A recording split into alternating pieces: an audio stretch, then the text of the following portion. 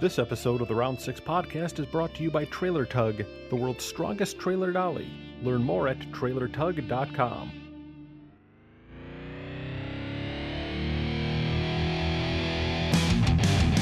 It's the Round 6 podcast, a weekly roundtable discussion featuring a variety of automotive subjects, interviews, special guests, and stories. Hosted by the Round 6 Gearheads, Brian Stupski, Alex Welsh, and Brad King. On episode 72, we talked to illustrator, designer, wheel manufacturer Jason Rushforth. Talk about his recent trip to Saudi Arabia to the auto salon and his connections that he made there. Talk about illustration, design work, what it took to put his own wheels out. We kind of cover a little bit of everything, so check it out. Welcome to the Round 6 podcast. I'm Brian. I'm Brad. I'm Alex. And I'm Jason. There you go, man. Joining us tonight is Jason Rushforth, famous artist, designer, wheel magnate,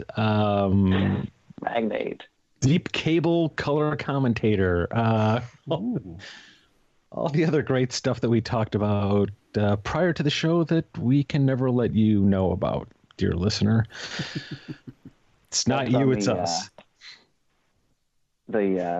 One of the Instagram models call that when they have their private page. Oh, it's like, what is it? Isn't it one of those, like, oh, it's like members only, isn't it? Oh no, that's a jacket. Yeah. That too. I wonder if you get the jacket. The unedited content, you know, when you pay for a subscription. Oh, like your Patreon page. Yes, our Patreon page. There you are. Yeah, if you join our Patreon page. On Patreon. Yeah, with the other. It would have been way funnier if I had remembered the name. I'm not going to edit it either. Okay. No. Do you want me to edit it, and we'll throw in applause? No, but it'll be cool. So, well, this is going real professional. For our patrons out there, you're getting exactly what you pay for. You step it up to the next level. That tier, get the really good quality content. But anyway, join us, man. It has been like way too long that you've been on the list to get you here, and I can't say thanks enough for joining us, man. Thanks for bringing me, dude. You must have run out of people, right? What? No. You and I have kind of talked about this, and hell, well, the problem with you and I talking about anything is that the conversation is like, okay, I need you for like 5 minutes, and then 3.5 hours later we're going, okay, yeah, there was a thing I got to call you back on that I forgot to ask you. Yeah, it hit about 50 different subjects. Of course, and then they're always good. We should have just recorded all of those and spliced those together. Yeah, if they had invented podcasts back then. Man, we'd have been so far ahead of the curve. We'd be the Adam Carolla of Hot Rod Podcast. Oh. Wow. It's a callback. Wow. Anyway. So, dude, what the heck is new in your world? Well, aside from you being a globe-trotting, ambassador to the Hot Rod. Yeah. Yes, that's an ambassador. I didn't get to ride the celebrity plane with Chip and Jimmy Shine, but just got back from Saudi Arabia, and that was a really, really great experience. It was really something else. They have a cool car scene going on there, and the effort to put that show together in 6 months was nuts. It was that still quick? Coming together. Yeah. We sat down with one of the planners during breakfast, and he said the plan for this came together, and he was hired like on June 7th. Oh, jeez. Wow. Yeah. Yeah.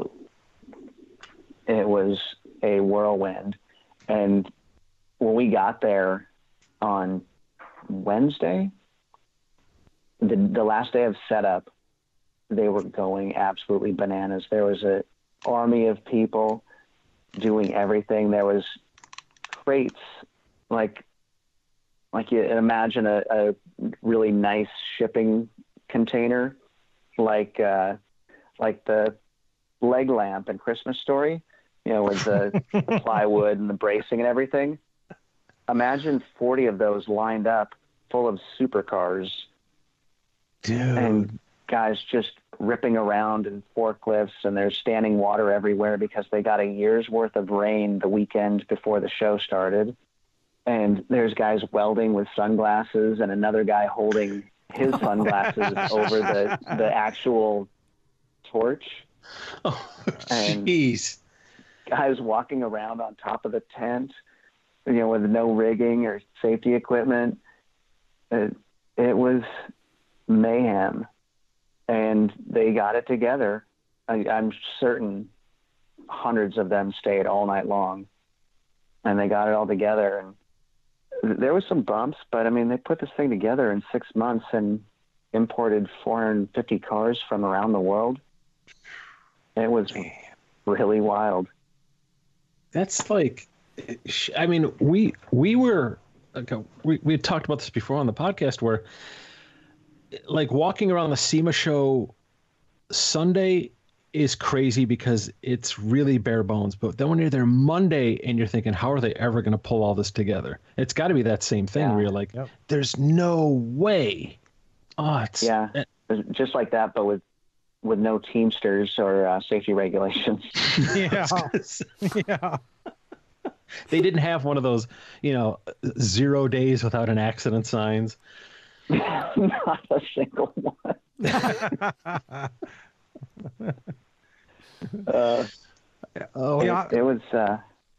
was fun though. That one of the highlights was going to their local Cars and Coffee. It was so cool, and the people were so nice and so stoked to see us, and just stoked to have Americans there as guests. There was a bunch of LS swap stuff. There was a lot of American stuff. There was a Mustang club, and we were nervous for our lives, but nobody crashed. Their poor rev limiters, though. The Mustang club really celebrated their rev limiters. Yeah. That would be, I would love to, like, what if you lived in a socialist country and like the name of your car club was the Rev Limiters? I should have run that by these guys. Some great inside jokes. Just start feeding them all these car names just to see what the jackets look like next year. Yeah. But it was neat. Yeah, I'd spent a lot of time in the Middle East as a military contractor working for a defense corporation. And I always ask everybody that's been over there for the first time, what was the one thing that shocked you and surprised you when you got off the plane? Was there one thing that's like, question. Holy crap, I didn't expect this, or this is, I was shocked by what I saw. For me, I was shocked at how westernized a lot of these places are in the way accessibility and a lot of other things that we see here. We just assume that, they don't have this over there, and they do. Yeah, that was a big thing. All the Western things, from restaurants to cars. The driving was pretty scary. Some of the worst I've ever seen. It's the craziest driving I've ever been around. But, I had a rental car over there when I was there, and I was over there for extended periods of time. And after a while, you kind of get into it. After a while, it's like, we'd come home from work, and the freeway that we would drive on, it had cops on it, but I think they were asleep most of the time. And we would come home from work, and we would draft each other like NASCAR. We'd be probably doing 140. We'd be about 8 inches off each other's bumpers, 3 in a row on the left lane, just and it was always so great if you were the front guy or the back guy. The guy in the middle is freaking out, so you never wanted to be the middle guy. And Jesus, take the wheel. Just take the wheel. You'd be blazing along at the light speed, and then in the right lane, there's a guy with a fake Toyota pickup truck from some company in India called Deere, and he'd have a camel in the back of his truck. Oh, geez. And he's doing like we did see a 18 couple on the camels freeway. and You're stuff. doing 118. A lot of horn honking over there. They didn't honk too much, and it was rarely in anger. It was more of a, hey, I'm splitting this lane. Heads up. Give me an inch. And they drive cars the way motorcyclists in California ride motorcycles. They split lanes in cars. That's pretty It scary. was wild. Or like how you ride your bicycle somewhere, so it's up the sidewalk, down here, over the curb, boom, boom, boom. That's kind of how they drive their cars. Yeah. We saw people driving on the shoulder. Yeah. Everywhere, all the time. My favorite trick is if there's a bunch of traffic coming up to a traffic light, but the turn lane has got nobody in it, somebody will blaze all the way over to the turn lane. He has no intention of turning. He's first now. He's first at the traffic light. So when the light goes off, he's like on the gas to get in front of everybody that's been waiting. Oh, it's a yeah, it's wild. We had people, wanting to take this off ramp on the far right, and they were in the far left lane, and they would just blast across 3-4 lanes and just shoot the gap. Never lift. Nobody else would lift. Nobody would even honk. Yeah. Hey, on over there, did you notice that people would actually like pick up people on the freeway? Like you'd see somebody walking down a regular street, you pull over, you pick them up. They do that on the freeway. There'd be guys out in the middle of nowhere, and there's a guy just standing out there. He's waiting for his ride on the freeway. It's like, bro, no, I never saw that one. Oh yeah. What country were you in, Brad? UAE. I was in the UAE when I was did all my. That's Alex. Alex was the one over there. Yeah. So okay. Sorry. It was crazy. It was a good time. Yeah, Brad's not allowed over there. I am not. No. He's not anymore. You can't be within 1 mile of a camel. That's right. The whole animal husbandry thing. It's a long story. It's not worth going into. So, like, how did that work? Did you have a handler or anything? Or did they just kind of... You could come and go anywhere you wanted. Dude. The tourism there is so new that we really had no idea what to expect or what we could do or where we'd be allowed to go or, if we would just be shuttled from the hotel to the show and back. And it was a free-for-all. We could do anything we wanted and go anywhere we wanted. I remember it's a little intimidating at first because you don't want to break any of their rules. You want to be respectful over the country. And so you're always very cautious and very careful. And it's a good thing, because I don't want to be that guy that goes over there and disrespects something. That's not cool. You don't want people to do that in your own country. So I was always very careful about, how you looked at something, how you approached something, how you did things. And it's the people were incredibly nice and super welcoming. And to your comment about just really towing the line and being on your best behavior and trying to obey all the customs and things in the airport, 30 minutes after getting off the plane, they had a bunch of people there to guide us to our hotels and the shuttle buses and make sure we got all our stuff and our assignments. And one of them was a woman in a full hijab with just the slit for her eyes. And she didn't even speak English. And she asked one of the guys that she worked with who did speak English if she could get a selfie with me. Wow. Yeah, this is awesome. And no problem. I need to get one of you. But it was a cool, go ahead, Brian. Oh, I didn't mean to cut you off. We have this weird delay. I was just going to make the stupid comment that I wonder if at home she has a set of your wheels, but they're covered up with moon discs. Oh, brilliant. Brilliant. Thank you very much. I'm done. I'll be here through next Thursday. Going out on a high note. Don't eat the veal. Tip your waiters. But I was going to say at the Cars and Coffee, some guys with brand new 911s, a GT2 RS and a GT3 Touring, offered to take us out in the desert next weekend and run them out to 200. But we were leaving too soon. Like, oh man, yes, please. But that might be how you wind up on the news too. Yeah. or wind up a grease spot. Or waiting for a ride on the side of the freeway. There you go. Waiting for a ride. You can go numerous ways. Yeah, many. So let me ask you. So you guys were over there. I'm assuming as a group. They were obviously, from what I saw online, everybody seemed very welcoming, very much in tune with what you guys were there for. Yeah. How did it work? I guess my big question on this whole thing was, was this like an ambassador type deal, or was there a lot of like, and how am I trying to put this? Like, was there a lot of business growth opportunity? There was the promise of it, and I'm sure, there was some connections made. They're trying to, get some Western culture and commerce and tourism. So they were wanting us to go over there to do business, but explaining renderings was tricky. They assumed they were portraits and not conceptual designs. And that was kind of my big question. Yeah. How do you, wow. Cause man, you got to play educator at that point. Holy crap. Yeah. Yeah. But most people spoke really good English, so that there was very, very little language barrier. And everybody that apologized for their English, I would just tell, your English is about 1,000 times better than my Arabic, so don't feel bad. They would laugh at that. So that was nice. Like, I barely have a grasp of the numbering system at this point, so yeah.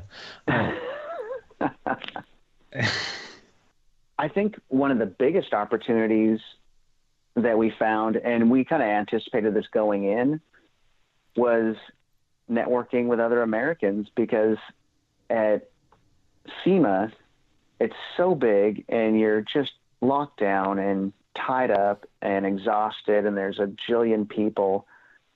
Nobody really, and there's, 100,000 hotel rooms in the city. You never see each other. You never really get to hang out with other Americans.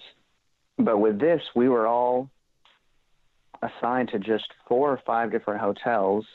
And because of their customs there, the show didn't start till 4 p.m. And there was a breakfast buffet every morning at each hotel. So hotel in Saudi Arabia, you go for breakfast, and it's just the entire aftermarket hot rod community sitting down for breakfast in Saudi Arabia. And everybody just pull up to whoever's table and hang out and, catch up with your old friends and meet new friends and make new connections. So we did well with other Americans, more so than with the Saudis. Not to say that there was anything bad about working with the Saudis. It didn't seem like an opportunity popped up for us. And that's not to say it didn't for others, but it was an incredible experience. And we made a lot of new connections with Americans in Saudi Arabia. So, yeah. Way cool. Yeah. Cool. You touched on a really good point too. Like the SEMA show this year was, and I don't want to badmouth it. As I say, I think it was harder to network this year than it ever has been in the past. It was just, it was an insurmountable crowd. And I was almost going to ask you to compare, if you were at SEMA, were there more strollers and service animals in Saudi Arabia than there were at the Zero SEMA service show? Animals.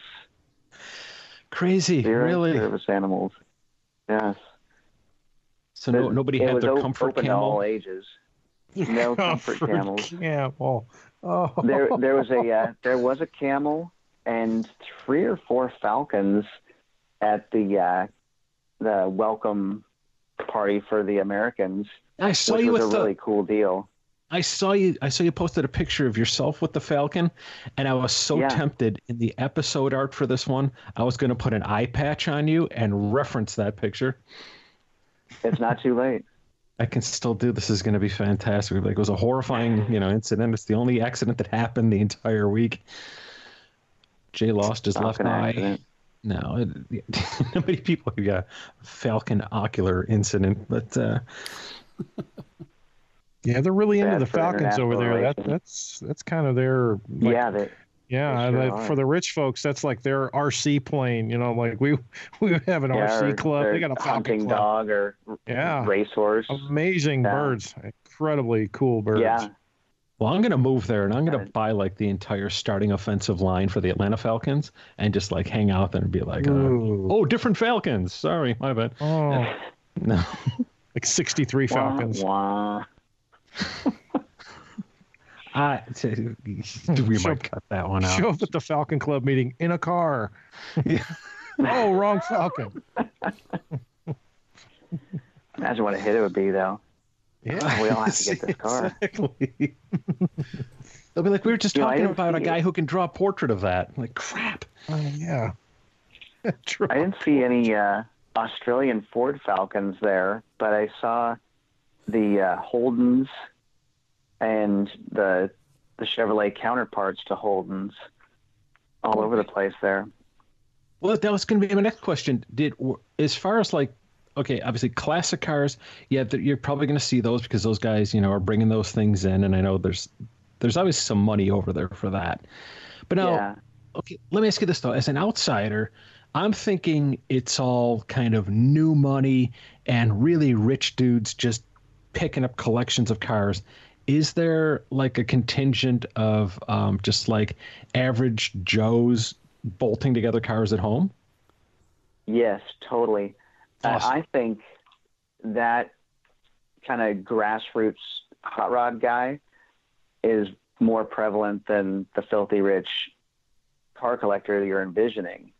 Oh, way cool. For instance, one of my favorite cars at the Cars and Coffee was a early 80s two-door Caprice with an LS swap that had quite a few aftermarket parts on it and lowered on 18s.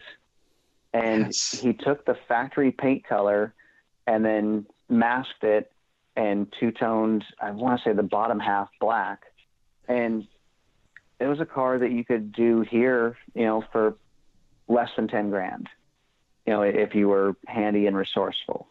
And he did it, and it was pride and joy. It probably hauled ass. And I love funky body styles, and I like that body style a lot. Yeah. And I haven't seen any really done here. And you go to Saudi Arabia, and there's one dumped on an 18s with an LS motor. It was very inspiring. It was super late model-ish grassroots hot rodding. That's so cool. Yeah, and like those B bodies over here, they only seem to have caught on for. Aside from the rare pro street car. Yeah, they're either donks or lowriders, and man, it's such a cool car. There was one of the there was the bent glass back window 78 on Craigslist here a couple summers ago, and I sent it to everybody I know. I was like, buy this, please. Buy this. I'll draw it for free. Just buy this. Buy this, please. You are so high. No. Hard no. You should have sent it to... I see. That I would have picked up. That would have been the perfect time, too. Shit. It's so difficult for us out in California because all those kind of cars, we really can't do any engine work to them because we got the stringent smog laws we got to deal with. I'd love to do something like that. You can't do the LS3 E-Rod motor? I guess you could, but unfortunately you got to deal with some of the smog referees out here, and it just seems like they don't even read their own rule book. They're just like, nope, don't like it. Nope, not going to work. Yeah, it's difficult. Wow, yeah, you need to leave that state. We pulled this a lot. Yeah. That's a whole other episode. It's in the works. Yeah, we're just raising our property values out here, so you guys can't afford to move here. Like, it's just the same as living out here. Like, unfortunately, it's all the guys that before us that have already left that are doing that for you. Yeah. Unfortunately, for us guys that are waiting around for a while, it's not good for us. There used to be a parody comic of a picture of the border of Washington and Oregon, which is the Columbia River. And there was a big sign to the right, Californians keep right. and it was one of those ramps that was basically an Evel Knievel jump into the river.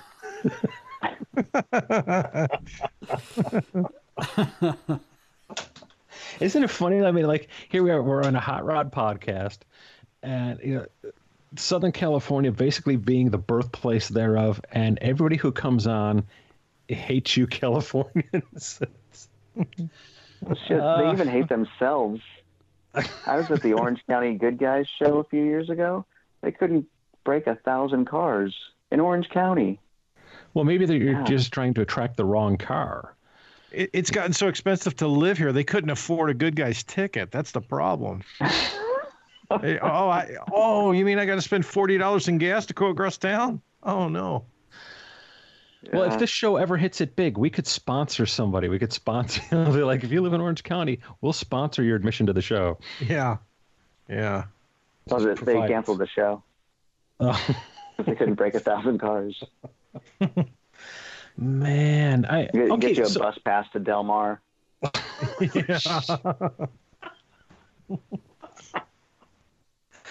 The Del Mar Good Guys party bus. Yeah. Hey, there's potential here. This could be, maybe this is our new racket, guys. Where you ride on the bus and you talk about the car you almost brought. You should see what I have at home. I had one just like it when I was your age. Except it was a Belvedere, not a Nova. It had a straight six, not an LS7. But it was just like it was a four-door, not a coupe.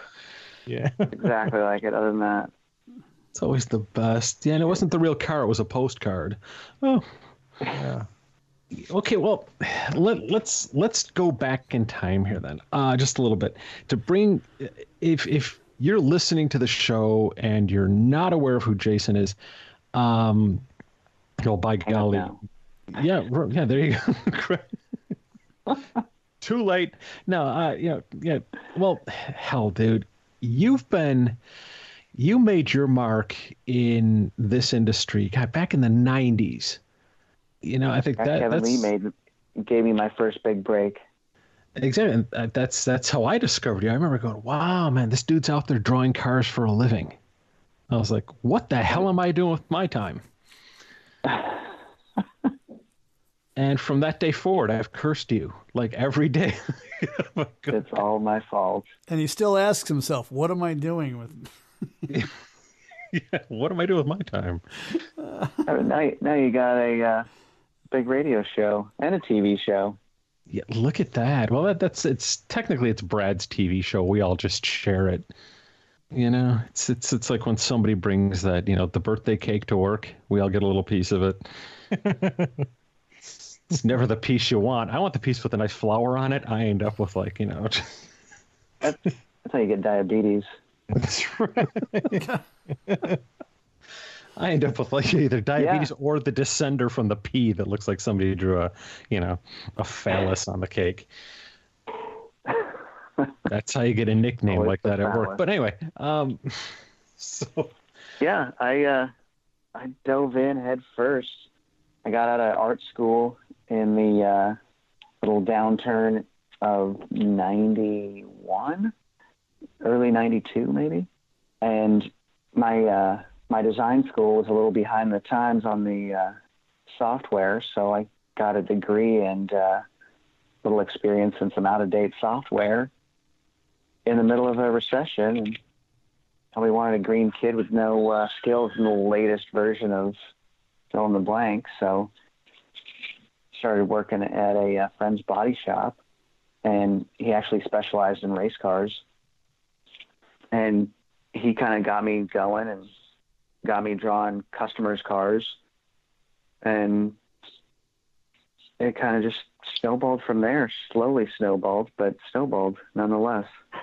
And then Kevin Lee discovered me and published me in Sport Truck and kind of made me a regular feature in Sport Truck. And I got fired actually, I didn't get fired technically. The company went under in 99. In October, that was my last real job. And that gave me time and a severance check to buy airfare and hotel to Vegas and go to SEMA for the first time ever in '99. And then, the doors that Kevin opened for me by being published kind of allowed me to introduce myself to people like Brett from Ride Tech. Back then it was Air Ride Technologies, and other guys in the industry, and just kept going. Dude, see, and it's funny, man. This whole industry, I think a lot of us kind of started that same way. You just dive in and you hope for the best. And that first SEMA show gets locked into your brain. It's like, that's always like one of the pivot points. Crazy. I remember Pirelli had a display, and it was right where the Ford booth is now, because they only had that building and the one next door. And in their display, they had a 20-inch tire on display, and there was a big cardboard thing inside the tire, stretched all the way across, with red arrows pointing left and right, and it said 20 inches. Oh, shit. Wow.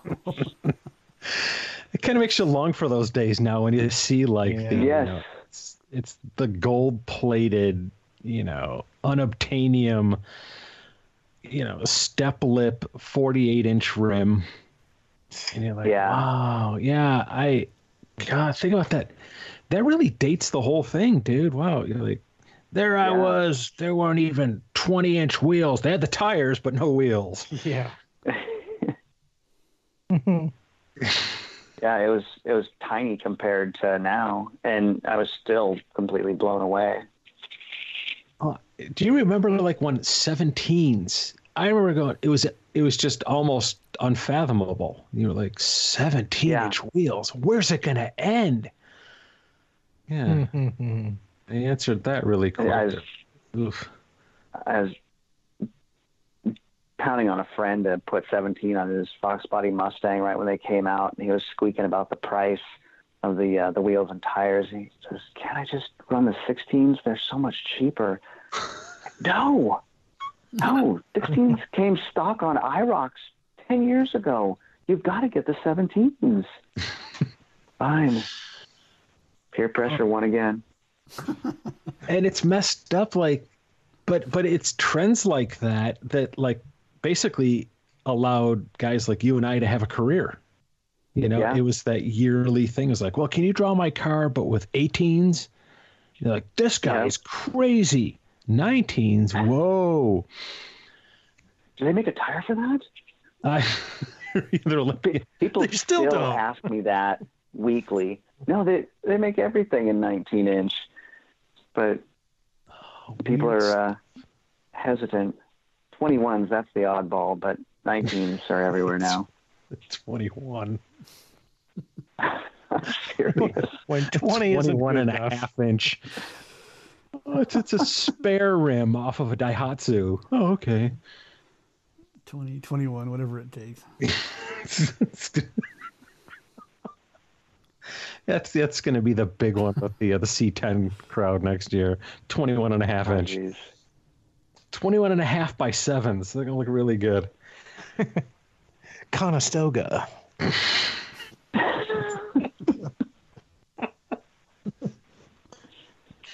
Oh my God, that'll be the wheel though. They're going to find like, well, what's the weirdest looking hubcap we can pattern a wheel off of?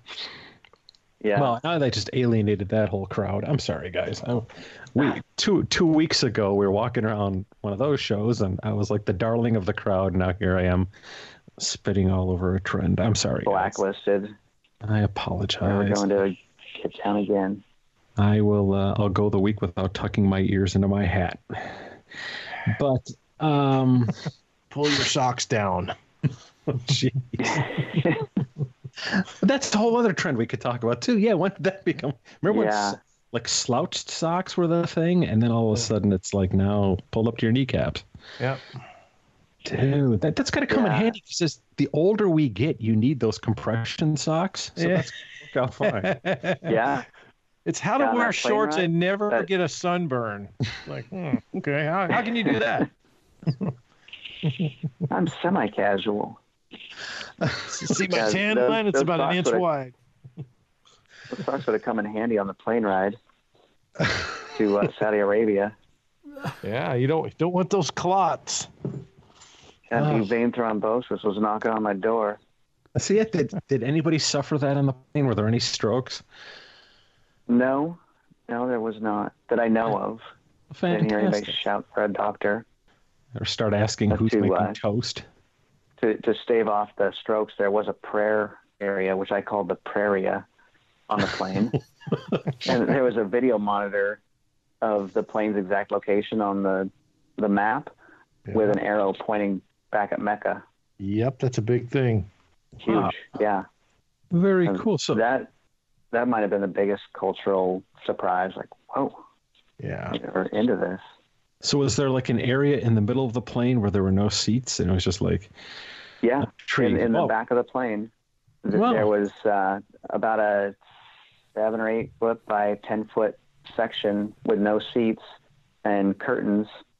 Dude. Wow. See, again, this is going all over the place. This is why I love our show. Oh, yeah.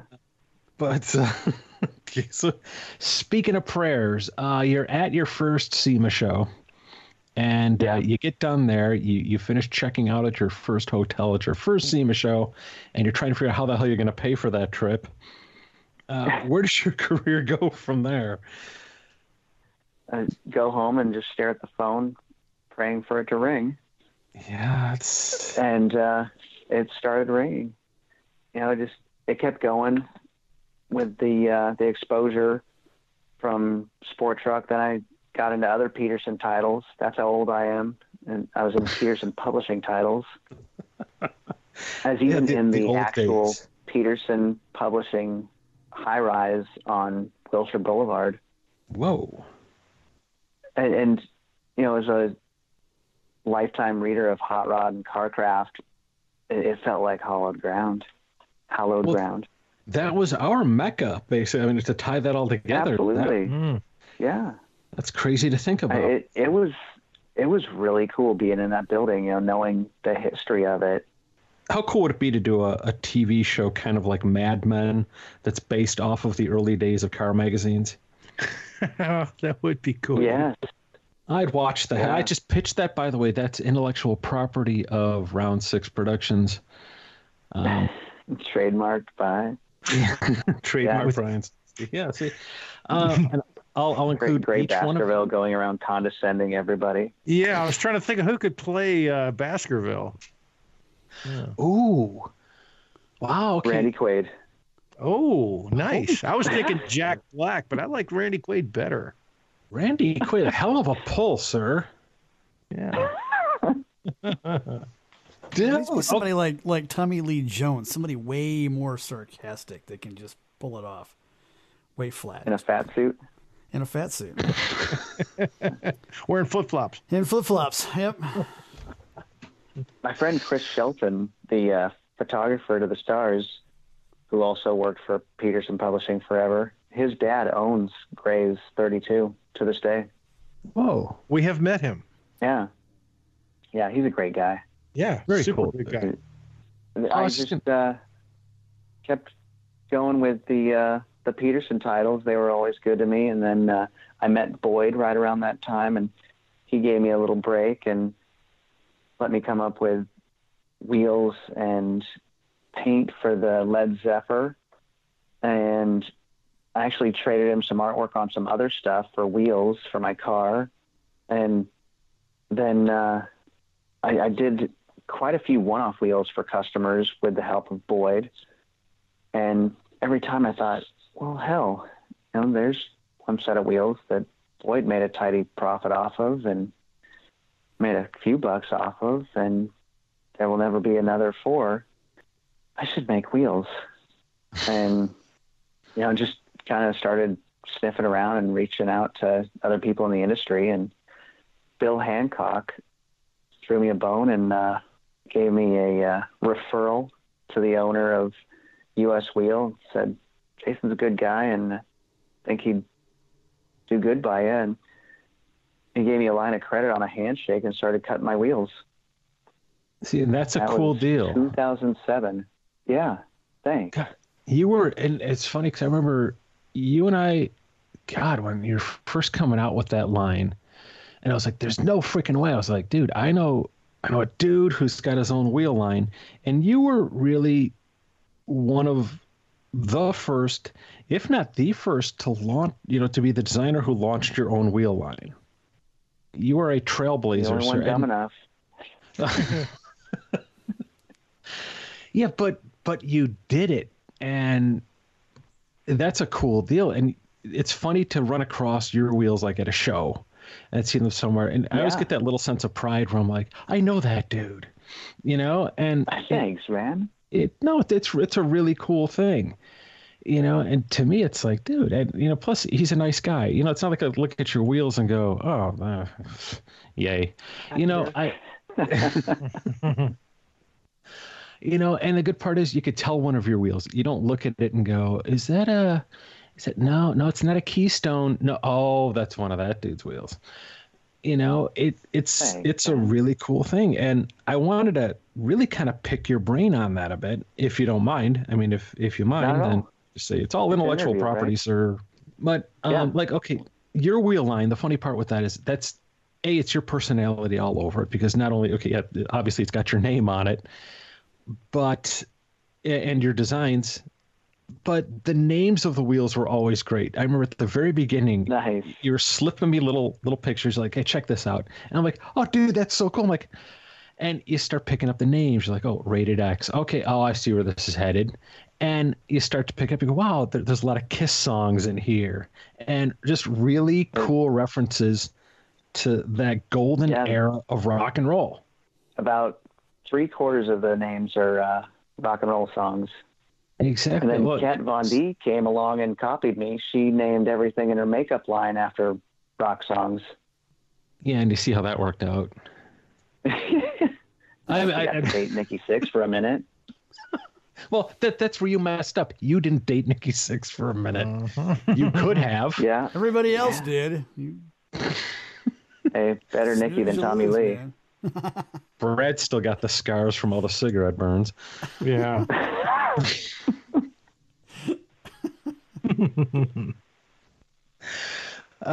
Nobody ever dates Mick Mars, but yeah.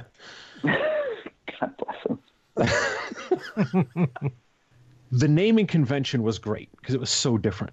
You didn't just come up with, 5-spoke. Wow, the Rushforth 5 would be, although that's a really great thing. You could be like the Michael Jackson of that. You could sell a polishing glove. Dude, I just see your polishing glove. That was good. Wow. Eat it. Yeah, the first few wheels kind of named themselves like the Rated X, which was a 10-spoke, X being the Roman numeral for 10, and then a couple others, and then metal songs have awesome names. How perfect would this be? And just started going through my catalog and just picking out ones that had a good ring to it. And not that many people get it, but when they do, they love it. And it's a total reflection of my personality and my background. Just a child at heart. I still race BMX. I still listen to metal. I still go to rock concerts, and I draw cars. That's awesome. See, and you could be a grown-up child in this. And me and a couple other people I know over the years, it always used to be the big thing whenever we'd see one of your drawings or a car of yours. And we'd always choose the worst possible name from a song. You pull some oh, here's one of Jason's cars. It's on his Making Love Out of Nothing at All. Yeah. That's awesome. Air Supply is a tough wheel. Air Supply. I have a friend that's his air ride that does the same thing. Oh, is that Afternoon Delights on that Chevelle? No, it is not. I suppose it's probably for the best that you weren't into like fantasy fiction. Oh, over there, Jason's got his magic swords, or the elf stones. Anything goofy like that would be. So the wheel thing. When you launched that. that was kind of a cool deal because you had kind of a really distinct advantage when speccing out, a rendering for a car. That's kind of great. You've got a captive audience, which is spectacular. Yeah, I mean, look at all the product we sell for other companies, and that crossed my mind, and it's worked like a champ. Exactly. The customer wants us to help figure out everything, and you gain their trust, with a relationship designing, and then, oh yeah, I definitely want your wheels on there. And which is nice. It just snowballs. It's great. It's awesome. I'm grateful. There's a lot of them, though, that, I try to lose their trust instantly. They're like, well, I asked you for a Suburban, and you drew a Pinto. It's a heavily modified Suburban. But if you notice... A two-box vehicle. It's on a set of Whoomp, there it is. Wheels. Oh, no. No. Okay, we'll cut that out. Ideas. Yeah, the tag teams. Anyway, those have to be dually wheels. But there you go. I don't know what that joke means. But okay. Oh, jeez, Louise. Hey, we should bring this up off the air and just say, has any band ever contacted you and gone, hey, you're in big trouble, or can we get a set of those wheels?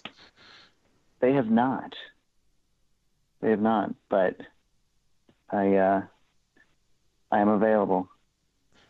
Oh, great. I want to see a band contact you and go, look, we're writing a song, we need you to design a wheel around it. Especially if it's a Kanye song, Not interested. No. Each wheel's slightly different. None of them good. Oh. Wow. Okay, so now as trends change, though, over times, obviously, you're in kind of a unique position where you've got a manufacturing kind of process going on. For you to come up with a unique wheel, I think you have it a little bit easier than some of us do, where we go, well, let's do this one-off wheel. Now you've got to find a company to cut that wheel. And then you've got to work out all the deals around that where, okay, you guys we get the first wheel, but at the SEMA show, you're going to release the rest of these into the wild. I always found that just a little bit weird. That's a hard thing to deal with. Yeah, that was a conversation I had with somebody before I started my brand. I basically designed the Rated X and did a one-off of it and asked what they thought, can we strike up a deal? And he said, that's just a radial 10-spoke. Who would buy it? And for 12 years straight, it's my biggest seller. And that company now has a version of it as well. Of course. Nice. And well, that's another big question. Like, okay, so you're walking the SEMA show, and you do see a lot of derivative stuff out there now, and it's only natural. Yeah. I mean, it's that way with anything and everything. Yeah. It's funny. How do you approach that? I mean, have you run into a situation where you're walking into someone's booth and it's an exact rip of one of your wheels where you just kind of go, hey, I know that wheel? No, but I've seen it in their catalogs. Oh. It's frustrating, but it's flattering. And I was kind of Johnny come lately to the billet wheel business. So I'm sure the big boys, got offended when I started, so I can't get too butthurt when somebody does something I've done. And not that I've copied competitors' wheels, but I jumped in their pool. Oh yeah, and I respect most of those guys. But yeah, it's frustrating, but well, yeah, and it's hard to combat too. I mean, we're in a situation where one guy, if you come up with a billet door handle, how many different variations of a billet door handle can there be? I actually designed a couple of C10 billet door handles that are pretty slick, I think. They'll be on the market soon. Nice. Oh, I kind of address some things I saw as shortcomings on some of the other aftermarket stuff. Very cool. So let me ask you, okay, as a designer then, do you have a favorite all-time door handle? And if you say shaved, that's cheating. I think shaved door handles are lazy, and it creates a problem, and a potential headache and a potential lockout situation. And, you just added a bunch of time and money to make using your car, which is hopefully your goal, not just staring at it on a turntable at the Autorama. You've made it more of a pain in the ass.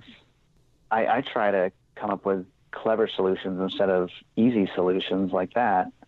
I gotta say the classic GM door handle that they put on everything for like 25 years is a pretty damn nice door handle. And whenever I talk a client out of shaving those, I tell them, some young up and coming rising star designer just toiled over that handle under the guidance of Bill Mitchell and Harley Earl.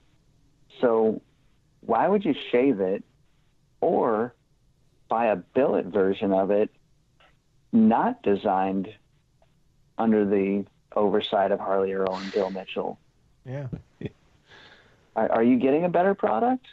Yeah, think about how many of those do you really see break? No, they don't. And they work really, really well. Even when they're worn out, they still work very well. Yeah. They're little plastic and nylon clips. Super stylish. God, it's crazy. And I see a lot of attempts to do billet versions of it that change it. Yeah. But I haven't seen a great designer take a really hard run at it and make something that looks better. That's hard to do. Anything iconic like that, I think it presents its own automatic challenges. And to springboard off of that, okay, you probably deal with it a lot too, as well as I do, where you're handed a car that is super iconic in someone's eyes. It's funny when you get one of these projects and somebody comes to you and says, "Oh, 32 Ford," or they throw at you like, "Oh, it's a 55 Chevy two-door post." Any one of those kind of cars that people revere and like, I really want to change it up. Do you have that total moment of panic when your butt cheeks start playing Hungry Hungry Hippos with your underwear and you're just like, you're like, what am I going to do? Because there's a fear of changing something like that. Or do you just dive right in and just go, screw the whole world and let's cut it up? A little bit of both, because it's easy to play with on paper before ruining something, and I kind of love the challenge of diving into something, just like you did with the Xbox 55, and that had to be scary at first, but it's been done so many times, it kind of begs to be molested. Like, thank for the choice. Great way to put it. That's my story, Your Honor. But part of me's going, he really gets where my head was at, and the other part of me's going, well played, Mr. Jason. Well played.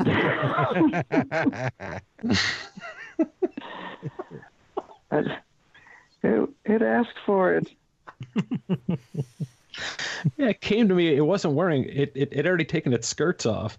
And I agree. Yeah, that there was a couple changes on that car that were really, I mean, in some people's eyes, I think questionable. It's like you chopped the front of the roof and then angled the B pillar. Why not? Yeah. But that's the when angled B pillar is a Chevy design thing from 10 years prior. Exactly, and that's where it was pulled from. And granted, there are things in hindsight now that I wish had gotten done, but the car served its purpose. And it's just weird, though, to try to challenge that when everybody expects, okay, it's a 55 two-door post, for instance, that should look like Sullivan's Cheese Whiz car. That's a good car. And I think that's what people have in mind. They go, it has to look like this. A certain 32 coupe has to look like maybe like a Dave Lane car. There's just people have this. blows me away, you know, and you just bringing up the Cheese Whiz 55. You know, so many cars get copied. I wish people would copy that car more because there's a lot of forgettable 55s out there. I remember when Foose did the Grandmaster and every other street rod the next year was Sage over Champagne. Oh. Now, none of them got it right, but they tried hard. Nobody even tried to copy the Cheese Whiz 55. No, that's a funny thought. Yeah. Yeah. And you walk by how many 55s at every show. So, you know, it begs you to change it up. Well, you know, and a good customer will come to somebody like you or me and say, I've walked by 355 Chevys in the last year. Help me come up with a 55 Chevy that people won't walk by.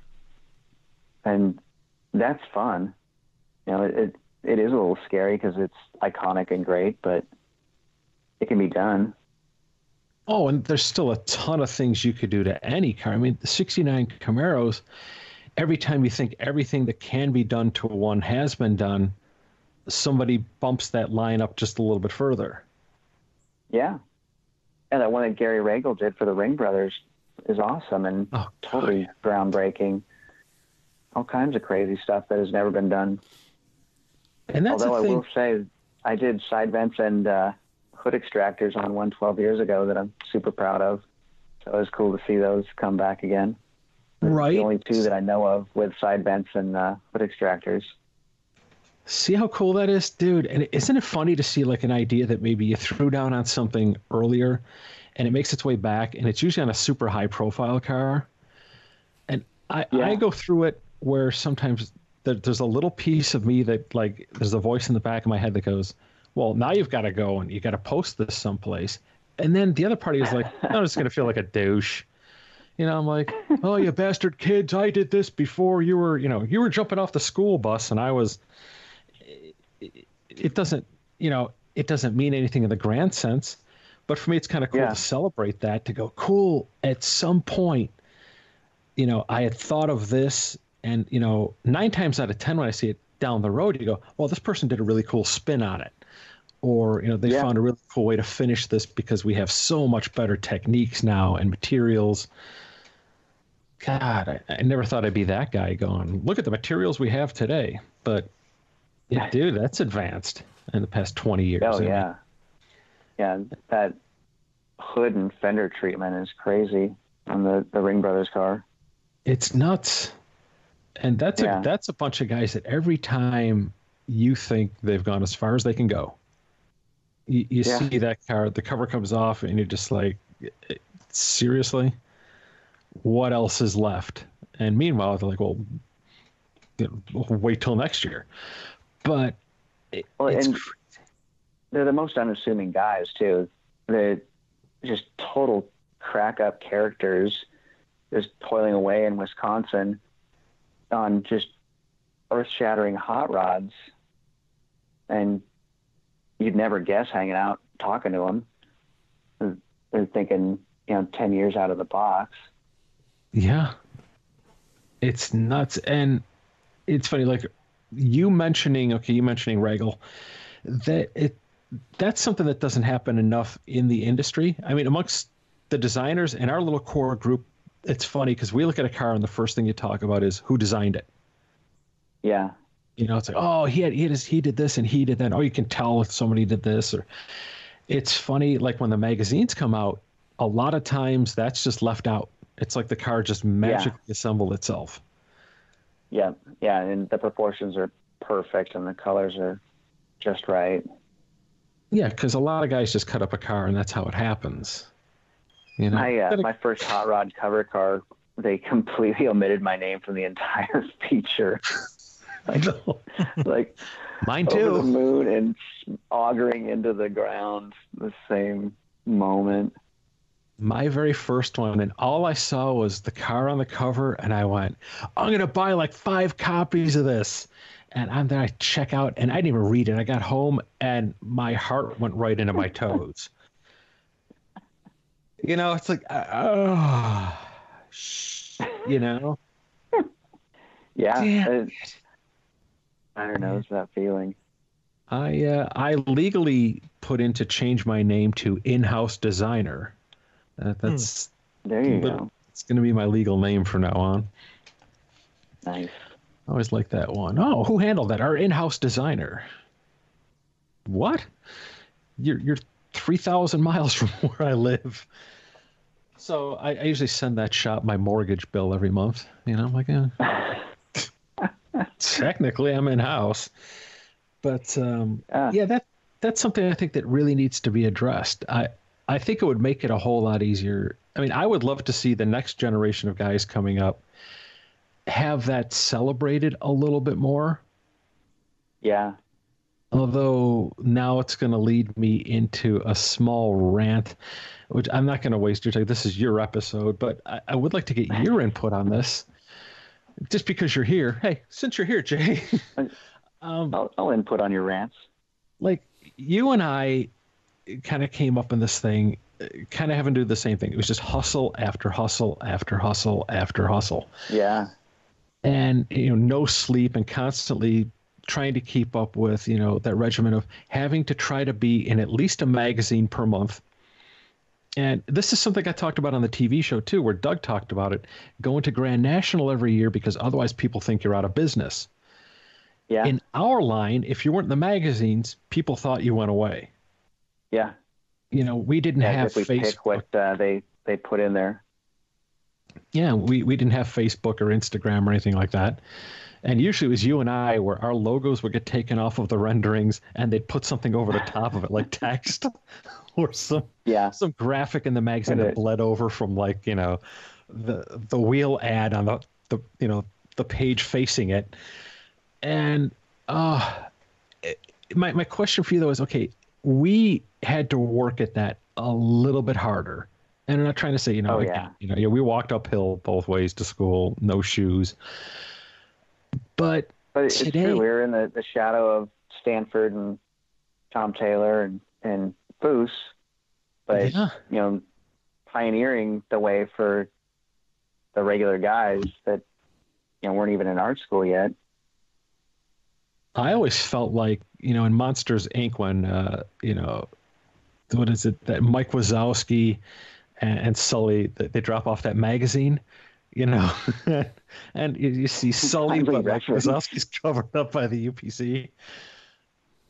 To me, it was always like that being in a magazine where you got like this, maybe a postage stamp size picture of a rendering you did for a car. But 18 pages past that, there's like the 53-page, Steve Stanford spread. And you're just like, I'm in a magazine. And the same magazine as Steve Stanford. Right.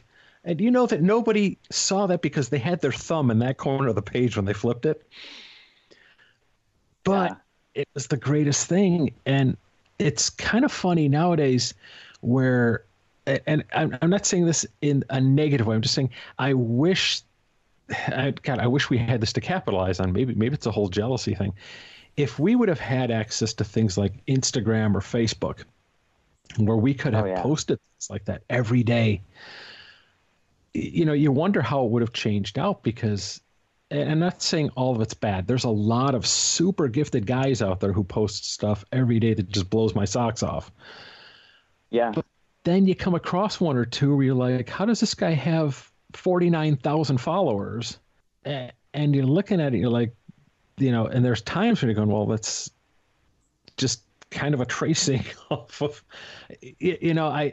I'm baffled by that because some of these guys seem to get this huge following and they think that that's what it's about. When in reality, what moves this whole thing forward isn't an Instagram presence or having a really cool YouTube channel. It's being out there and creating great design so that guys like the Rings and other builders can put out really cool stuff that blows your socks off at the show. Yeah. Truly having your design built is the biggest achievement for sure. Oh, definitely. And I think a lot of it, I think some guys go after it where it's a numbers game versus a good design game. Yeah. And I think I'd rather see there's good bad design. design everywhere.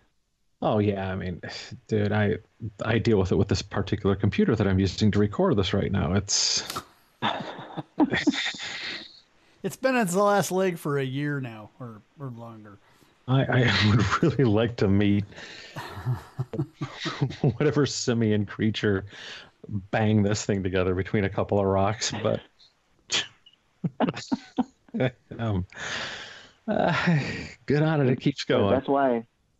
that's why I've stayed analog with pen and ink. Yeah, you don't run into I that would've- with markers, do you? You never have a marker that just like freezes halfway through, do you? No, they dry up, but then you just get another one. Yeah, you don't have to start over. Yeah, it's not like get locked up, and I'd like to have more computer skills, but I would have a lot more broken computers. Nah, I will. There we go. Well, we should still work on a trade though. I'll come up with something where you teach me to have social skills, and I'll teach you some computer skills. It'll be fantastic. All right. We'll both go places. You're the first person to ever accuse me of having social skills. Hey, that was number 7 on the list of things to accomplish in this episode. Compliment Jason. No, dude. But back to your career real quick. Let's bring this full arc here. Today, okay, so starting off from kid who gets out of art school, you take that first trip to the SEMA show, you get your break, life goes on. Here we are 20 plus years into the future. What is happening right now in the world of Rushforth design?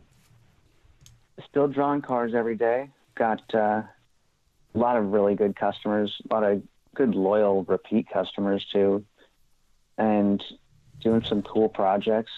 We got a 67 Nova wagon going on for my friend Mike Keller at Big Creek Restorations in Kansas. Awesome. That's who I was in Saudi Arabia with as well. He built the 40 Chevy that I designed for him like 5 or 6 years ago that won America's Most Beautiful Street Rod at Pleasanton. Right on. The brown one. And great car. Super cool. Yeah, thanks. Super cool guy. And he's our age too. So we've always just gotten along great, and he trusts me with all his stuff, and really easy to work for, and always shares the love. And doing a pretty crazy Grand National right now, kind of embracing the good guys new cutoff year with a car that's loved, but never really been molested properly. Yeah, that's another one of those iconic cars. Yeah. Now, is this Angelo's car, or am I overstepping bounds It here? is. Awesome, dude. Yeah. Way cool. See, that's one of your great loyal customers, man. Super cool deal. Yeah, he's so loyal and so cool. But yeah, I just still draw every day, and trying to keep the wheel line fresh, but not kill myself trying to make a 40-page catalog. So I wrestle with that a little bit. I think I've done a decent job at keeping the designs contemporary and not too busy, but not just a 5-spoke rip-off of a torque thrust. And that was kind of my whole motivation to start the wheel line. Like, I saw the pro touring thing coming on strong, and nobody in the hot rod industry really catering to it. And I draw, 3-piece style like HRE wheels, and then the poor customer gets sticker shock when they called HRE for the wheel I designed. I thought, shit, there's a void in the marketplace here. And it's been working. So I'll just keep doing what I'm doing. And like I was teasing about the door handles, few more products, not too crazy, but kind of almost like a lifestyle brand, but not quite. Right on. Well, yeah, and you don't want to be an alternative lifestyle, right? Not that there's anything wrong with that. No, not that there's anything wrong with that. No, just no with you. And I think that's a smart move in this industry. I think it really has taken a turn from being just cars to becoming a whole lifestyle encompassing, for lack of a better word, a monster. You know, guys our age and guys younger than us definitely don't want to wear some garish street rod show T-shirt with 40 colors and a 15 by 15 print of a 32 Ford on it. And sure they do. Younger than us. I know. There's a group that loves that, though. Yes, yeah. God bless them. But so that's kind of how I think and kind of my motivation. You know, not trying to be the biggest, trying to just be different and cool, you know, and be recognized for that. Right on, and you're doing a good job, man. I mean, thanks, man. Thanks. That means a ton, especially coming from you. Yeah, I don't know how I figure into anything cool. Just you're one of the guys. I'm one of the dudes. See, it's all because I managed to I planned my entire career by just hanging out with the right people to end up in photographs with them. That's how I planned it. My whole thing is accidental fame. You know, I knew there was a night in Vegas to fall into a van with the right person. And you're welcome.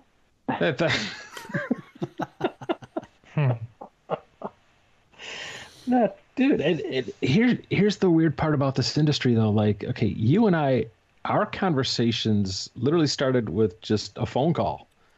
Yeah. You know, it's just that whole, hey, how's it going, man? Cool. Oh, cool. I saw you're doing this, and that was really cool. And I remember getting off the phone with you and going, dude, there's a guy I always admired, whose work I dig.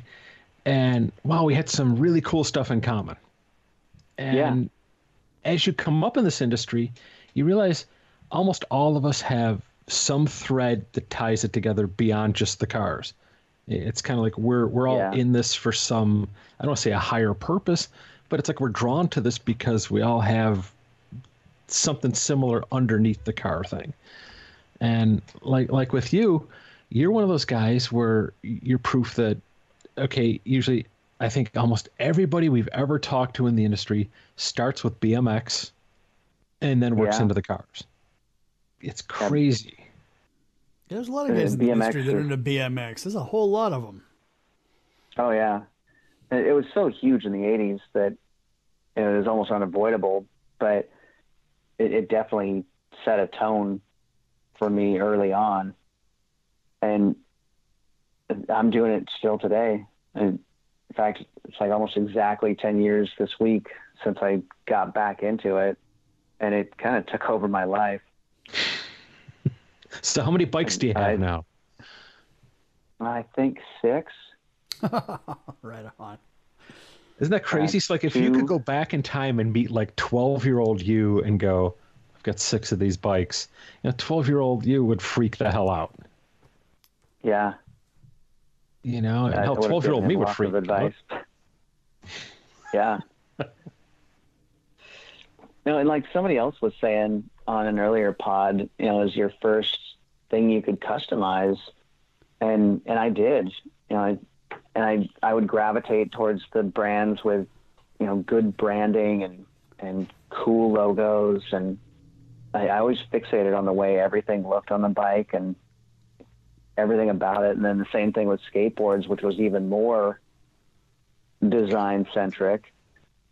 Got into that and always just fixated on the graphics and picked out the board based on the graphics and the branding and the brand recognition, the brand I thought I aligned with, things like that. And that's what I guess I'm creating now, Isn't that funny? The BMX thing, it is just like crack cocaine. It's like reliving your youth. It's so much fun. God, you could still do that, and I envy you for that. My body clapped out a while ago. My body was like, no, you did enough of that junk in the past. Let's yeah, oh my God. I always wonder, like, you know, okay, so you start off in that, like I said, you were drawn to stuff based on the design, which is how I always looked at it. I remember going through like BMX Plus, and you'd stop it and it had like Skyway bikes. Whoever was setting up their demo bikes was brilliant in color theory. They knew how to present a bike. Yeah. God. And like today, I mean, if you go online, if you go, oh wow, I'm finally to the point where I think I can afford a like a Haro Freestyler, or I'm going to get my hands on like, you know, the Redline RL22A, right? Yeah. Those cost as much as a really decent used SUV. Yeah. Yeah, it's crazy. It's just nuts. A buddy of mine purchased an NOS Haro Freestyler, still in the box. And it's it's so crazy, the money. And he's got that, and then he's got a fully built one. And I always look at that and I'm like, man, what did I do wrong in my life? Yeah. You imagine, you know, and like I remember, God, you know, I had built a bike and I was all happy. And I remember when my dad sold that bike, and I had moved out, and he's like, oh, I had a garage sale. I sold your bike. I got $35 for it. Stop by. I'll give it to you. Shit. And you're going, oh, I could probably sell. You were storing that for me, old man. Right. Yeah. You just go, I could have probably sold one of those NOS mushroom grips for $35. Oh, it's stupid crazy now. But again, it's that nostalgia thing and the bike side that I think works for us to provide us a career on the car side. So it's so weirdly intertwined. And I love it when you're at a show and you see a really wicked street rod pickup with a restored BMX bike or two in the bed. Yeah. Then you're torn. Which one do you look at? God, it's so weird. I need a roof rack for my car. Hell yeah, you do. So now, okay, well, let's touch on that real quick. This is a great question. You've had some cool cars over the years. You know, I mean, like your Caprice, that a moment of silence. You just got rid of that. Yeah, 19 years. Today is the first day of my entire lifetime me or an immediate family member has been without a Chevrolet. Came home from the hospital in a El Camino, and that's probably where it started. And you mean the car thing, or you? Maybe. You never know. I started and ended in El Camino. What? Jeez. I always wondered if there's somebody out there who was conceived during, like, you know, their parents watching Stroker Ace at a drive-in, you know? Oh, jeez. Greatest conception story of all time. Or Deliverance. Worst conception story of all time. Yeah. That's from my half-brother was conceived. That's right. Oh, man. Yeah, so did you see the Caprice after I painted it silver? No, that I did not. And it was just pure stealth. It looked so cool. And just clean and simple with 6-spoke 20s on it. And you can fit 2 BMX bikes in the trunk of a Caprice. Jeez. Yeah. Or if you're doing the conversion, that's with the front wheel four off. regular-sized bodies. It's way more than 4 I'm bodies. curious. Do you name your cars after polka songs to kind of go with the the rock songs with the wheels, or what's the car deal? I don't They're know not the name of any C10s. polka songs. They're not C10s, Brad. Oh, sorry. Figured everything got named anymore. I don't know. And you can only refer to it by its name. Can't go blue truck. It's got to be, psoriasis. That's a perfect name for a patina car. Yeah. Project Psoriasis. Yeah. That's awesome. Jeez. Somebody's got to run with that from the C10 crowd. Of course. I hope so. But they'll forget the P on the front, man. It's like, oh, you can't do that. jeez. It's harder to fit on a plate. Okay, but go ahead. 7 digits? Ah, crap. Psoriasis, scabies. Done. Back to cars. Holy shit. 10 years ago, I got the Buick Skylark. That was a cool car. Yeah, it was. It's really cool. It was a total bone stock cream puff that was sold like 5 miles from my front door, and the original owner lived half a mile from my front door. Jeez. And it still had the protective plate tags in the owner's manual when I got it. Those are so cool.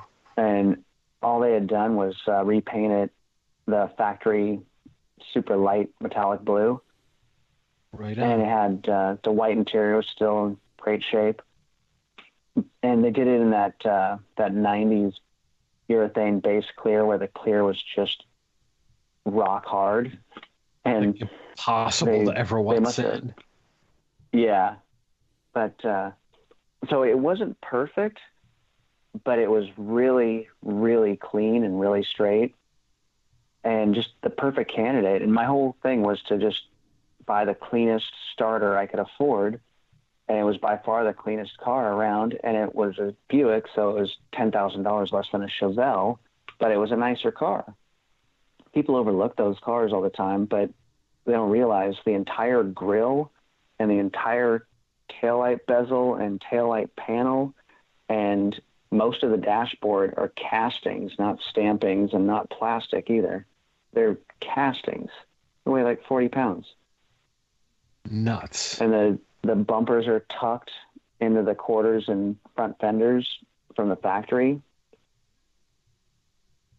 Just all kinds of really cool things where you could tell GM spent way more money building this car, and the senior designers were working at Buick, after they'd done 20 years at Chevrolet. And I'm a Chevy guy through and through, but it's a neat car. And it wasn't a Chevelle, which made it unique. And so I started reaching out to all my friends in the business, and Hotchkiss and BF Goodrich and Bear Brakes all jumped on, along with my good friends, Chris Holstrom and Jared Hancock, who lent their mechanical ability to help me throw the thing together. And then I stumbled onto an incredible deal on an LS2 and got that put in the car with a 6-speed, and the car just ripped. And it was super fun, super fast. We autocrossed it all the time, and went to Cars and Coffee and did the Good Guys show and Puyallup all the time. And then I started thinking, I drive this thing once a month, and getting older, thinking about something a little more mellow. And a hot rodder from Eastern Washington that I know owns a Buick dealership, and he kind of loved the car, and he appreciated the fact that it was a Buick instead of a Chevelle, and he had deep pockets, and we struck a deal, and it went away 2 years ago. And then I went and got my childhood fantasy car, which might alienate some of the listeners. It's a Porsche 928. Hell yes. Yeah. Wow. See, you were my hero before all that, and when you bought that car, we were talking on the phone, and I went, dude, I was like, I want to be Jason. That's such a polarizing Porsche too. People either really love them or they don't. And I don't get the ones that don't love them, because I think that car is so cool. It is. It's so special and so cool and unique. They're just super badass. Great style. Yeah. Yeah. And so timeless. And it was designed in the early 70s because they thought they would have to do away with the 911 altogether. And it still just looks cool. It's a great looking car. And that's a car that follows right with everything you preach. If you do the right wheels and the right stance on that car, it's everything. Dude. Although a tunnel ram poking out of the hood wouldn't hurt. Perfect. I've seen a few Pro Street ones. Yeah, that's where the polarizing comes in for me. It's kind of like Can't a do little it. too round in the back end to pull off the whole tubbed look. Yeah. Well, you fix that with a 5-foot wing, though. We could have a whole some tube bumpers, pre-runner bars. It's gonna look fantastic. pre-runner bars. There is a guy with kind of a semi-overlander Safari 928. He's got the spare tire on the roof. He toured he crossed Asia with it. Literally. Yeah. Holy. But no, it's a neat car, and they were $70,000 new in the late 80s. And you can pick them up all day long under $10,000, but they are starting to come up. But when you think about the Pro Touring cars, it already has all the aftermarket stuff on it from the factory. It's got coilovers, four-wheel discs, ABS, EFI, overdrive, leather interior. For the price of a rusted-out Chevelle. How do they ride and drive? Great.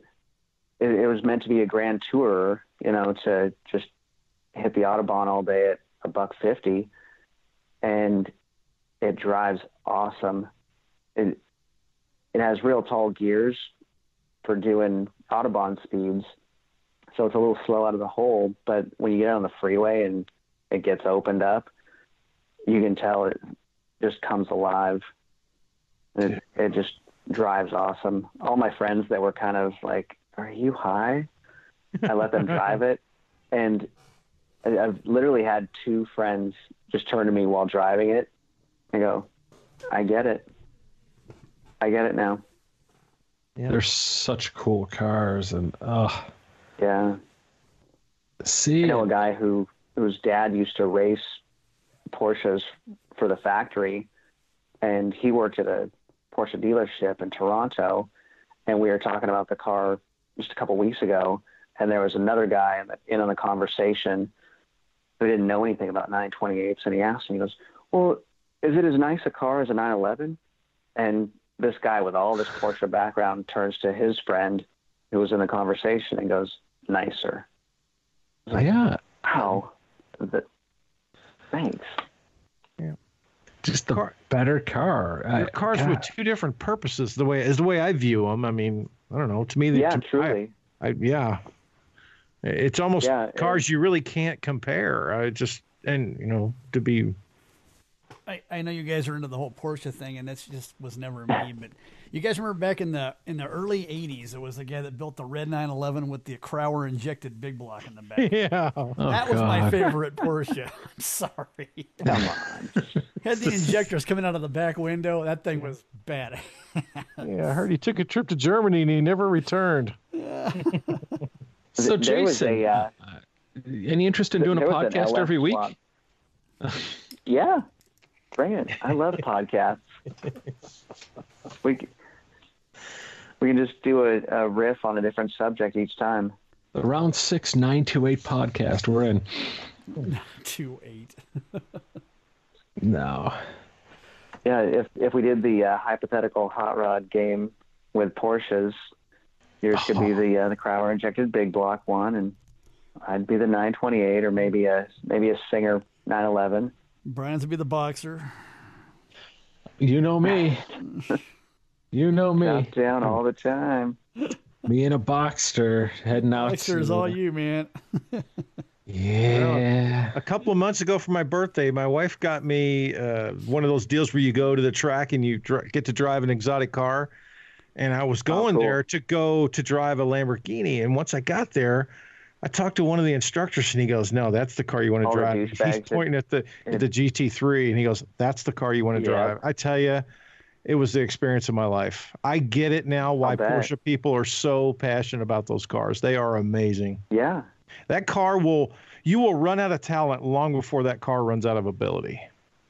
Yeah, it's absolutely. Unbelievable what those things can do. They are freaky. Yeah, that car's a weapon. Yeah, that's about the best way to describe it. Yeah, the guys in Saudi that wanted to take us out in the desert, they had the GT2 RS, so the GT3 RS with twin turbos. Oh, so all of the handling and the downforce and the tire footprint, but with 700 horsepower. That's awesome. Oh. Yeah, he showed me a photo of his data logger in the car. It was after going out in the desert, and it read 350 kilometers an hour, which is 217. Oh, wow. Yeah. Oh, wow is right. Bone stock. And like, I can't fathom, like, if you've done 140 miles an hour in a car, I will say it, it's scary. Yeah. You know, everything in you goes on complete red alert. I mean, I can't even begin to imagine, okay, now we're going to do 70 more miles an hour. Yeah. The speed limit on top of that. Like, holy crap. Yeah. Jeez Louise. I mean, yeah, I want to do that at some point. Sure, I'd love to go out to Bonneville, and I would love to pilot a 300 mile an hour car. You know, Jared Hancock and I did 120 at the Salt Flats in a rental car. You know, there's somebody out there right now going, I own that Chrysler Sebring. Yeah. It was a Chrysler 300. Oh, even better. With a Hemi. Nice. Little 5.7 cranking away like that on the Salt. That's fantastic. Yeah, it had more. Yeah, that's a car that's really cool and fun. Like, I miss my 300, but once you start getting over 100 miles an hour in that car, I don't know what it is between that. I don't know if it's the aerodynamics of that car versus the Challenger. I mean, same basic chassis and everything. The 300 just starts to feel a little on the sketchy side. It felt fine, but I couldn't stop thinking about the, umpteen thousand mile rental car, 700 treadwear tires having a blowout at 150 and me missing my flight. Or when you went to rent it and you're like, I'm going to save money. I'm going to decline the insurance. No loss damage waiver for me. Oh, yeah, but you brought up a point, though, with the tires. How many plugs are in each one of those tires from coming back with a nail? How many e-brake slides have those things been through? Curbs that they hit. If I had... And that's probably the least abuse I've done to a rental car when I was that age 10 years ago. We'll talk about my rental car experiences. I think there's a statute of limitations. I'd rather not press it. Yeah, we'll see. I turned in a Mitsubishi in Phoenix that you had to shift manually, and it was automatic. It was a victim of too many reverse firsties. Oh. This is why, gentle listener, you don't buy what are called program cars. Yeah, they're factory maintained. They're in great shape. Low miles. Okay. You're getting a car that hardly ever do that anymore. Yeah. There's cars at the GM test track that haven't seen that abuse. Yeah. You get the engineers figuring out. We didn't know it could do that. Yeah. Call Hertz. I learned the fine art of a Rockford, a.k.a. a J-turn in a rental car. Nice. I wonder how many... change direction in the same lane. Dude. That's pretty awesome. Yeah. How many stunt driving careers began behind the wheel of a rental car? You gotta wonder. Or your parents' car. I tried to be as gentle as possible in my parents' cars. I just Yeah. I had that fear period, and this is why, though, on the same token, none of my kids will ever drive one of my cars. Yeah, Because my parents didn't let me no, drive their cars. I was a maniac. man, but I was always gentle on my cars because my cars were held together by, like one sheet metal screw, maybe a paper clip. Yeah, and a minimum wage job. That's right. You learn really quick how expensive tires are, and that was the worst. I'm gonna go do a burnout, and then you're sitting there driving around for 3 months on a tire that the belts are showing through. Yeah, and you just kind of hope maybe it'll snow. These will help dig in. But jeez. So what's okay? Let's just real quick. God, we should probably tidy this one up. What do you have a dream car, or do you own your dream car already? Is that 928? I know is your childhood dream car. Is it your Yeah, ultimate and fantasy ownership? are we playing a hypothetical hot rod game here? Let's go. What's Okay, the budget? let's go. Forget the budget. Let's just say tomorrow a company steps up.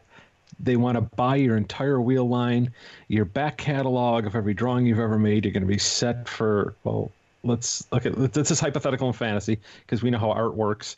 You can live off of this from now through the remainder of your life. What car do you go out? You can have just carte blanche, man. You can have one fantasy car. And if you say the car from the Wraith, I'm going to hang this phone call up and. I don't even know. I don't know what that is. Oh, it's That Chrysler concept car from. You just say no. You will never do that. Just say You'll ask me a Chrysler concept car. Wow. Hey. All of Chrysler is a concept. Right? It's not a functional. It's a concept. I might have to go Porsche Carrera GT or maybe the 918 or maybe a Singer 911. But I'd have to put a ducktail spoiler on it and do a set of one-off wheels for it. Now, would you do an insert in the seats that matches your Sansa pants? Obviously. If you're going to do it, No, it would how be, great would that be? As a 928 owner, the insert in the seats would have to be Pasha. That psychedelic checkerboard pattern that they put in the insert of the 928 seats for a few years. Hell yes. Yeah, it would absolutely have to be a Pasha or plaid insert. I would love to design. I just want to start designing cars where, like you do a cool insert in the seats and then people want to do, like custom luggage with it. Maybe you do this set of, because we got to use the word bespoke. So if you're bespoke luggage, but one of the pieces of luggage comes complete with a pair of pants and like a sport coat that match that insert. Oh, yeah. And some Florsheim shoes. Ooh, Florsheims are Tom McCann's. Going off the rails. Good old set of hush puppies. You know how bad that would be? Chuka boots. Nothing compliments a members only jacket like a pair of Chuka boots. If not for this show, I'd never know how that was pronounced. I was going to say Chuka, but it's like, I don't know if it's Chuka, Chuka. Oh, Chuka. I see. Sounds more exotic. Speaking of exotic, we've got to come up with a better animal to put on the shirt. It can't be, something super exotic. Like, what is that baboon with the rainbow ass?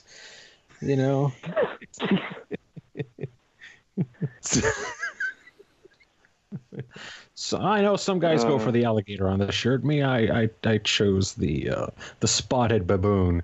Oh, it's fantastic. It's a good look. A rainbow ass. I hope I haven't alienated the hot rod crowd with all the Porsche talk, but they should know that the 928 is a front engine V8, so it is like a muscle car. And I do have to say kudos for not doing an LS swap on that thing. Never say never. No, I know. As cool as it would be, although, a Elephant would be a much better call. But because then there's so many great German jokes you could throw in with that. But plus the spark plugs are in the right place. See, I'm here to help you. Let's get this. Help me help you. Let's get this ironed out. I mean, yeah, with that transmission, you're going to need a much bigger tunnel in that car. No, it's a transaxle. They invented the transaxle 20 years before Corvette did it. See, so perfect 50-50 weight balance. Now we're getting okay. We're going to change that car a little. 32 valve Porsche motor probably doesn't weigh much less than a new Hemi. I wouldn't doubt it. Yeah. Wow, 32 valves. Yow. If I had money to throw to the wind, I'd get a twin turbo V8 Panamera motor and shoehorn it in there. I love those cars, period. The wagon. The wagon is the one to have. Dude. And because Americans are too dumb to appreciate wagons. They make a Panamera. They were leaving like wagon? Oh, yeah, they do. Whoa, I gotta see that. They were leaving like $40,000 on the hood at dealerships because they couldn't sell them to Americans that didn't appreciate wagons. That's what I don't get. I must not be an American because my love for wagons. Oh yeah. Oh, they're the best. It's an obsession, and my kid, the first car we were looking for, we're going to do the El Camino, we're going to do all kinds of cool stuff. And all of a sudden, it's just like this little Volvo pops up, and I'm going, you need this C30, dude. It's a little two-door wagon. It's like the coolest shooting brake style car ever. Yeah. Oh, man. I just pulled up a picture of the wagon. That thing is badass. I did the same thing. Right? Wow, that's pretty cool. Coolest thing in the world, right? Dude. That's pretty good. And the turbo hybrid one does 10-second quarter miles. Why don't you see these cars out? This is kind of a cool car. Why don't we get one of those? Brad, we'll do this on your credit. Okay, sure. We'll write it off to the podcast. We'll put a elephant in the back. Use the Disney money. Yeah, the Disney. Yeah, sure. The Disney money. Now we're getting places. Now we're cooking. Yeah, all of our Disney money. Well, we need to have you back because there's a lot more we need to explore on. Peel the onion. I would really like to continue. That sounds really weird. Jason, I'd like to continue peeling your onion. I'm out. I gotta go. I needed a pause there, so most people listening to this can vomit up whatever they're eating. Work that sound effect into the edit. He's gonna peel his onion. I'm out. I really thought listening to Brian's voice or his laugh were the worst parts of this thing, but then once you get into that whole weird deviancy thing, I didn't know he was vegan. But do they eat onions? Anyway. Yeah, they're vegan. I do. Yeah, come back anytime. We can talk about international relations, Porsches, the hypothetical hot rod game. We need to do that. Advice on how to hire a designer. You and let's make that a point. That would be okay. Years ago, I had written an article about that, and it could really use updating, and I think it would really benefit, especially two of us having kind of a round table. Yeah. Would that be a round table? It's a cross table, perpendicular. Anyway, some kind of table. Square top ones. Yeah, square. Ooh. Wow, somewhere out there, all these C10 guys just perked up. Square talk? That's going to be a podcast tomorrow. It's all right, bro. Welcome to Square Talk. Today we're talking Steelies and baby moon caps. Jeez. Making your LS look like an old engine. You guys know I love you, truck people.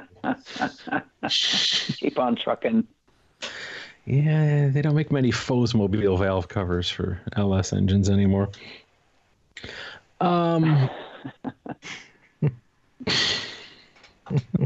Got nothing.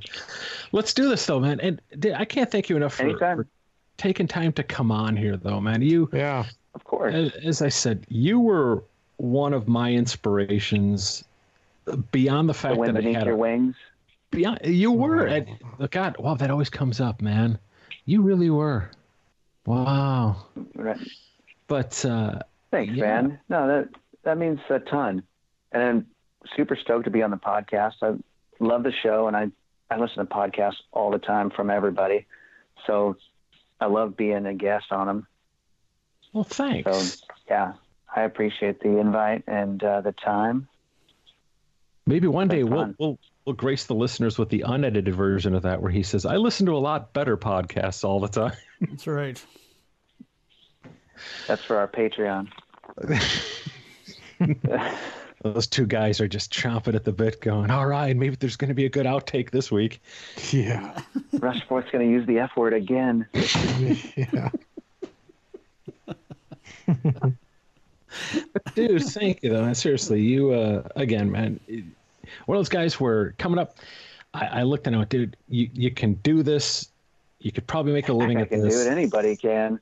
No, it wasn't like that. Believe me, I just needed an excuse and some proof of concept out there where I could look at the relationship I was in at the time and say, "See, somebody else can do this." And yeah, he doesn't even live in California. Right. That was the biggest barrier to entry before the internet. Jesus. Yeah, not being there. Or going to Art Center. Those were the two. That seemed to be... Yes. Did you attend Art Center? No. We're going with the guy who went to Art Center. Okay. Why? You don't have the right shade of blue marker. Oh, crap. Yeah, so... What'd you blend that with? That's... You didn't even have pastels? That's why I invested heavily in really light blue pixels at the time. I bought a whole bunch of those. It's starting to run out now. They're hard to buy, hard to ship. Fall out of the box. It's late. Who the hell knows? Late. You're right. All right. Delirious. But here we are. We're at the end of the episode. It's our moment of Zen. As usual, at the end of our show, you got to ask yourself, what is the sound of no hand clapping? Dude, thanks for being on, man. And how can people find you online? Where do you, or I should say, where do you like to be found online? Where I like to be found? Rushforthwheels.com. And then, of course, the Facebooks and the Instagrams. I'm getting better at that. But yeah, you can reach us through all those places anytime from around the world. And I will drop links to those in the show notes as well. And be sure, man, if you've never seen Jay's stuff, please do, and check out the wheels, man. It's eye-opening. If you're used to seeing the same old, you're gonna love this stuff. So by all means, man, make that a point. And dude, let's we'll get this scheduled. We'll do this off air so people don't have to listen to that too. Beautiful. I'd love to. Awesome. Well, you sir, you have a great evening, and we'll catch up with you soon, man. Okay. Thanks, guys. Thanks, man. All right. All right. Well, thanks again to our guest Jason Rushforth for joining us here on episode 72. It was great to have a guy who, again, I look up to on the show. A great friend, and look for him to come back. We're going to do some really cool stuff with this. I think we'll take this in parts unknown and uncharted and what have you. And I don't think anybody's going to hold the Porsche thing against him. Maybe Brad, they'll hold that against you with your, No. Well, they hold everything against you, Brad. No, they don't. That's precious. and kind of sickening at the same time. Yeah, so that said, hey, thanks for listening as always. And at the end of another episode, I am really glad that we had Jason on. Well, I wish I had the money to rush forward and get a Porsche station wagon. I had to draw the line on my answer, but it was a great podcast. Wow, well played. Well played, gentlemen. So, yeah, that said, as always, big thanks to our key sponsor here at TrailerTug.com, the world's strongest trailer dolly.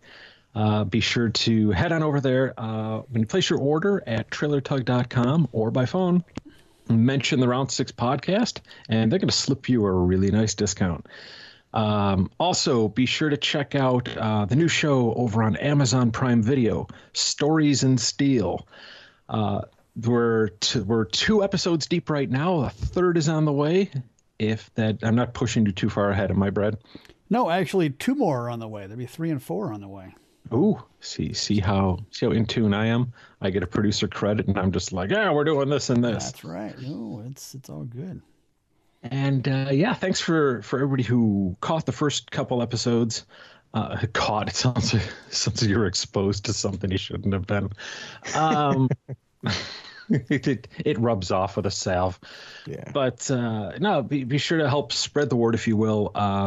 And if you'd be kind enough when you're on there, after you watch it, rate that sucker, review it. It helps kind of build us up so other people find us and can enjoy the wonderful world of Brad talking to people. Stories in Steel. There you are. Amazon Prime Video. Check it out. Stream it all day long, 24 hours a day on everything you own. Also, big thanks, as always, to our other great supporter over at Hot Rod Central Louver Company.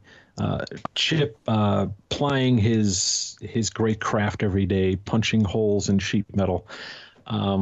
Check those guys out. Head on over to them on Facebook. Tell them you sent us. Say hi. Chip knows who we are, maybe. And yeah, all that. Oh, and Brad, your favorite sponsor. Haberdasher, the haberdashery, Yes. Mr. Haberdashery.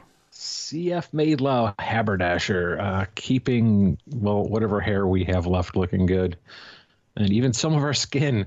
So, yeah, we got all that going on. And by all means, check us out, round6pod.com and the soon-to-come storiesinsteel.com. Thanks again to Jason. Be sure to check out the show notes for links to his work, his wares, and all the cool stuff that he's got going on. And we'll catch you guys next time.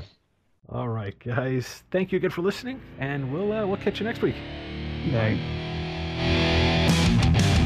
Thanks again for listening, and be sure to keep up with us gearheads over on our website at www.round6pod.com. If you'd like to, we invite you to follow along with us over on Facebook, Instagram, and be sure to check out all of our latest videos on youtube.com. Big thanks once again to our sponsor, Trailer Tug. Please visit them at trailertug.com and learn more about the world's strongest trailer dolly. Our listeners receive 10% off their order when they use the discount code ROUND6 at checkout or when calling their order in